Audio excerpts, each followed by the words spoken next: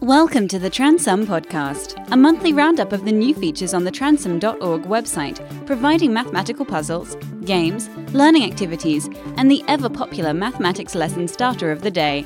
Here's your host, John Tranter. Yes, it's me again. You're very welcome to podcast number 87 for February 2022. Here is the puzzle for this month. Rachel has the same number of brothers as she has sisters. Each one of her brothers has 50% more sisters than brothers. How many children are in Rachel's family? Okay, rewind that little bit of the podcast if you want to hear that again. Otherwise, the answer will be at the end of this podcast as usual. So it'll give you something to think about as I talk you through the developments on the Transum website. Right, let's start off with February highlights for maths teachers. Okay, here we go. The month ahead. The 1st of February is the beginning of Chinese New Year. Do you know much about that? Well, there is one traditional Chinese board game on the Transum website. It's the only activity I don't know how to pronounce. Pong Hao Ke, I think, something like that. And that's a nice, simple, yet interestingly clever game. Have a look at that. Can you work out the strategy for winning? Then we move on to Valentine's Day on the 14th. And of course, there are some starters to do with love. Who doesn't love maths? Anyway, have a look at the Valentine starters. The links to everything I say in this podcast are in the newsletter. That's transum.org/newsletter. Then carry on working our way through February. A few days later, on the 22nd, we have a palindromic date. The 22nd of the 2nd, written as 02, in the year of 2022. So that reads the same forwards as backwards if you write it down in shorthand date form, with 2 digits for the month instead of just the 1. Now, palindromes, what are they? Well, I'm sure you've probably come across already the fact that there are some activities about palindromic numbers on the Transum website and the strange properties that they have, the magical properties in some cases, so do check those out. Many famous mathematicians have their birthday in February. Galileo, Copernicus, Hardy, Bernoulli, and of course the wonderful modern-day mathematician Hannah Fry. February this year has exactly 4 weeks. So the 1st of February falls on the same day of the week, a Tuesday, as the first day of the following month, which is quite unique. I spent the recent holiday with my parents in the UK.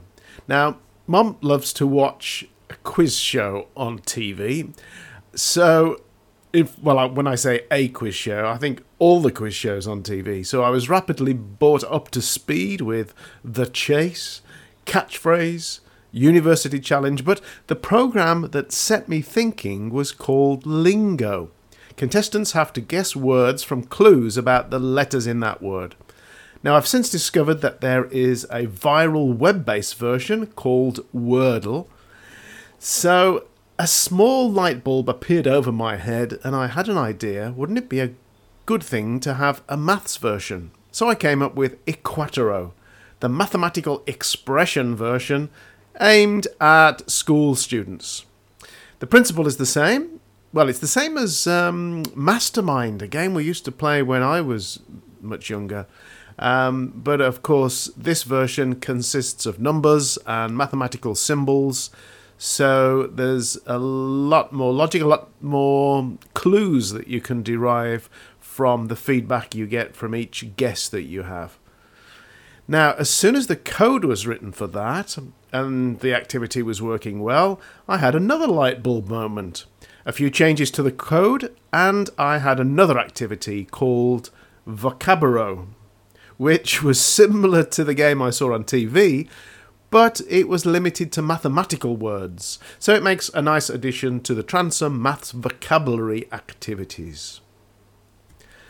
The roll call game is not only brand new, but also, I believe, completely original. It is fascinating to come up with an idea for a game and then develop it through various versions, tweaking the way the game works in order to give the most interesting, exciting, and thought-provoking experience for the players.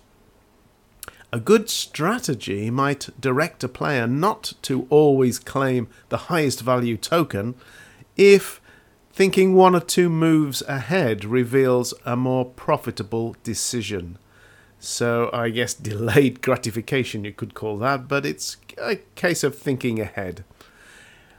I think it's about version 3 that we're on now, and it seems to be working well, so have a go at that. The roll call game, you can either play with someone else or you can play against the computer. And remember, the links are in the newsletter, transom.org/newsletter. Have you seen the Leapfrog investigation? It's a challenge to find the minimum number of moves to swap the positions of the blue and the green frogs by encouraging them to leap from one lily pad to another. This really is one of the old school investigations. I remember in the early 80s when when investigations suddenly became a thing. It was one that I did in the classroom with pupils acting as the frogs, sitting on a row of chairs arranged at the front of the classroom. Great fun was had by all. Hilarity ensued and all the rest of it. There have been a number of computer-based versions over the years, and on the Transom website I'd been using a Flash version, but now that Flash has been banished from browsers, I have created an updated version in JavaScript. So give that a go, the Leapfrog investigation. It's suitable for all sorts of ages. Just finding the minimum number of moves is quite a challenge when you have a larger number of frogs. But the pattern that emerges, the sequence, it's a quadratic sequence. So if you really want to go on to be finding the nth term, you really need to be doing it with perhaps older students towards the end of their secondary school career. Now, the investigation can be extended. That's quite nice. You could have unequal numbers of blue and green frogs, or you could have different numbers of lily pads. It's up to the child to extend it in different ways, so there's a lot of mileage in that activity. You can find Transom Mathematics at www.transom.org. What number is that which, being diminished by 1/7 of itself, will equal 162? Don't you love the style in which maths problems used to be written? Anyway, a new level 7 has been added to the Maths in Action. Algebra in Action, that's what it's called. The Algebra in Action set of exercises, which were first taken from a very old book written in 1895 called A First Book in Algebra by Wallace C. Boyden. That makes a bit of a change when you see the problems written in quite an unusual style. There are many mathematical facts that have to be memorized, and an excellent way to make this part of learning engaging is by playing one of the pairs games. Transom has interactive pairs games on many topics, in fact 30 different topics so far, including formulas to remember and names of circle parts. And just added last week, I decided to include Greek letter pairs. I've chosen 10 Greek letters that I come across most frequently in mathematics and created this card game to help students learn their names. Now, have you taught the topic of collecting data using surveys? I remember a very good resource, I think it was from the Shell Centre, in which a questionnaire had been developed by some imaginary pupils somewhere, and the idea was to criticise the questions on this questionnaire. Now, I really need to come up with a Transom version of that. So if anybody's got any ideas of questionnaires which exhibit the common mistakes that pupils do make when they're trying to ask unbiased questions. I will have a go at that, but the reason I bring that up now is because, as well as this podcast, I also listen to other podcasts, and the More or Less podcast from the BBC always comes up with some interesting number facts. Well, the last episode I listened to, the presenter, Tim Harford, created a poll on Twitter. I took the liberty of posting on Twitter an opinion poll. I asked people, are Twitter polls A, useful, or B, useless? And I have to tell you that the poll is still open as we speak, but 108,000 people have seen this poll, and more than 4,500 people have voted. Well, I can tell you that it is 26.8% vote useful, 73.2% vote useless. Nearly 3/4 of people have said that the poll is useless. That's quite a useful answer, and therefore the poll is really self-contradictory. So, indeed, does that result make the poll useful? Or is this a paradox? Oh, by the way, there's some paradox activities on the Transom website if students haven't come across the meaning of paradox.